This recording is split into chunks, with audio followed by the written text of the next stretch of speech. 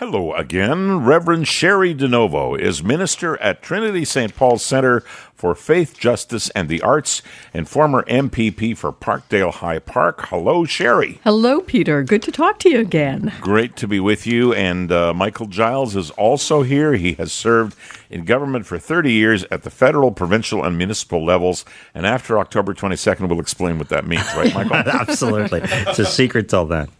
Okay, and I know that we have scheduled Christin Carmichael Greb. She hasn't arrived yet, but we'll let you know when she joins the panel. But we can start with the three of us, and let's start on something that's kind of coming in sideways, considering what I've been discussing on the show so far. There's a health alert out that measles is on the rise. We get one of these every couple of years, and there's a question as to what role government should play in health. Now, Cheri, you'll relate to this, and probably you too, Michael. I remember as an MPP, you have notarial powers as an MPP. So people show it up at your office, and what they want you to do is witness them signing a document and sign your name saying that they signed. You don't get into much of a discussion about why they're presenting the document to you. Oftentimes it's innocuous, like they want to change their name for some reason. But sometimes people showed up for me with documents that were instructing the school or anybody else that they forbid their children from being vaccinated. And you couldn't really get into a discussion with them, but I can tell you what my reaction was, Cheri, and you can tell me what yours was. Sure. I used to want to jump across the desk and choke them because I think it's absolutely irresponsible not to vaccinate your child, both for that child's welfare as well as the welfare of children with whom that child associates. And I think that it's incumbent on government to say, you want to attend public schools, you're going to vaccinate your kid. Cheri, your opinion. Absolutely, I agree. And in fact, in my constituency office, what we would do is refuse to sign those forms, and we would give the parents a handout from the Public Board of Health on why they should vaccinate. And anybody who's known a woman, and I did have a friend who was pregnant and had scare of rubella, knows how dangerous and scary this can be. And truly, deaths are up around the world. We know that because of this kind of attitude. So, I was surprised to read that maybe Russian bots and trolls are behind some of this. This is kind of the virus spreading the virus. Sure, that's what's going on. They're delivering them. But a new kind of biological warfare. But I mean, suffice to say, there's a lot of misinformation out there, and really, it's up to at the very front lines, I think, in the constituency offices for us to address it.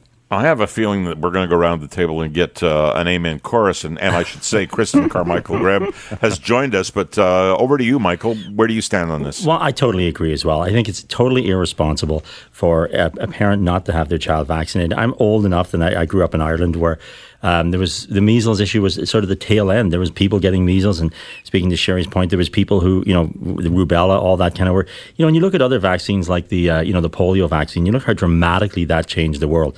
I mean, 1988, there was 350,000 cases still. By 2015, because of vaccinations, down to 74 cases in the entire world. So, it was 58,000 cases, and I think in 1956. So obviously this works. And you're right. I think it's part of sort of the, for lack of a better word, the social contract that we have as citizens of a society. If you're going to send kids to school, you can't have, 5% of them not being inoculated, not being vaccinated against this kind of stuff. Well, there's something called, I guess it's, maybe you can help me with this. Is it herd immunity?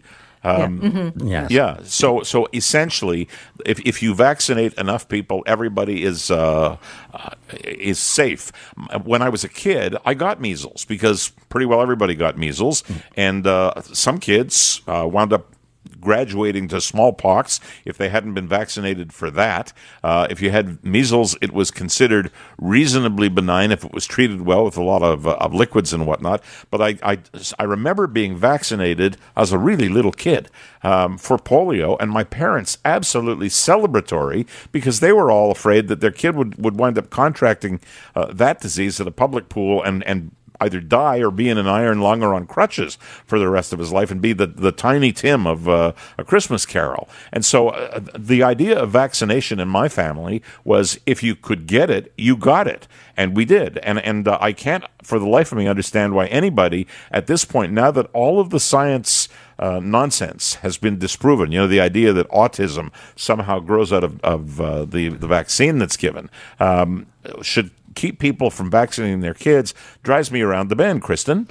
Yeah, no, I completely agree. And in my office, we do the same thing as Cheri did, is, if you're coming in to ask for something to be signed so you don't have to have your vaccines, then I don't support it. Although it's kind of sad now that no one's having chickenpox parties anymore and giving the whole neighborhood chickenpox. That's what we did when I was growing up. But I'm just happy that my kids they'll never know the chickenpox, which is fantastic. Well, they'll never know a lot of things, which is fantastic, and there are more developments every day. So I guess we can say around the entire table, everybody agrees it would be a public health benefit if we said publicly through legislation, you want to attend, we're not telling you have to vaccinate your kid. We're saying that if you want your kid to attend a public school, the vaccination certificate is required. So we'll leave it at that and move on to Sir John A. Macdonald. He's back in the news because people are writing things like, and I'll quote one, Canadians owe Sir John A. Macdonald a lot. Now, we know that 2 weeks ago we were talking about things like the removal of the statue from the City Hall in Victoria, British Columbia. Sir John A. Macdonald is well known to have been a drunk, a kind of a nasty piece of business. Although he founded Canada, he swore allegiance to Britain, which he felt was always going to be his country. He was born in Scotland. However, he was also the guy who, were it not for him having been there and having the vision to create Canada, we wouldn't be sitting here as proud Canadians today, number one. Number two, he had the vision to unite Canada by the only means he could back in those days, which was he built a railroad that connected east to west. And they say that if he hadn't, the West probably would have slipped away and become part of the United States. So we owe him a debt of gratitude. That notwithstanding the fact that, yeah, he certainly had a hand in residential schools, and yeah, he certainly called our indigenous people savages, but on the other side of the border there were a lot of presidents who owned slaves. I'm not justifying any of it. I'm simply saying he was a product of his times, but taking away the product of your times doesn't make you any less important in the overall history of the country. Can we agree on that? Let's go to you, Michael. Well, I agree with the notion that we have to teach a history that illuminates a lot of the things that happened that were wrong. I don't agree with the idea of removing statues. I think it's a sort of a slippery slope where we start to get almost Orwellian. Are we going to remove Queen Victoria from Queen's Park? Are we going to remove Edward VII from downtown Montreal? You start that thing and where does it end? There's no question that he was a man of his times. He was born in 1815 in Glasgow and came to Canada when he was 5 years old. So there's a lot of history there. Yes, there's a lot of responsibility that rests on his shoulders with respect to the residential schools. I mean, hundreds of thousands of, 150,000 kids taken from their families. Indigenous. Of course, that stuff is totally intolerable, unacceptable, but it is a part of history as well. And I think the solution to this is we need to tell the full story, and good and bad, and not. I think we just have to be careful we don't get into this whole thing. I mean, Mr. Johnny MacDonald was quoted as saying, that he admitted about my sins of omission and commission. I do not deny. So he said these things. I mean, we all recognize what's acceptable, what's not. But I think it's just it's concerning when we start egregiously removing statues and monuments and everything else. It's and it sort of gets into that whole committee mentality where everybody gets together and said we remove that. And I heard somebody say once, I've been to a lot of parks. I've never seen a statue to a committee. So there's individuals that do things, and we have to look at that and take it into full context. That was a great speech by an Irishman supporting Scott. Yeah. Now, don't get me started in Ireland. We'll be here all day. All right. Cheri, what do you think about this? Well, yeah, you can't. You take down every statue that there is, including, by the way, somebody I have a lot of respect for. That's Tommy Douglas himself, who's the father of Medicare. I mean, this was a man who toyed with eugenics and thought homosexuality was a mental illness. Yeah. But he did a lot of good stuff, too. That's the point, isn't it? Yeah. Perhaps the answer, though, is not so much tearing down statues, but maybe putting up some others. I mean, I think there's some folk in our history that we should be honoring more. First Nations, women, people of color. I mean, we should be putting up some more statues, not taking down others. And I think, yeah, absolutely, Michael's right in the sense that people need to know their history for good or ill, and that's the way to counter it.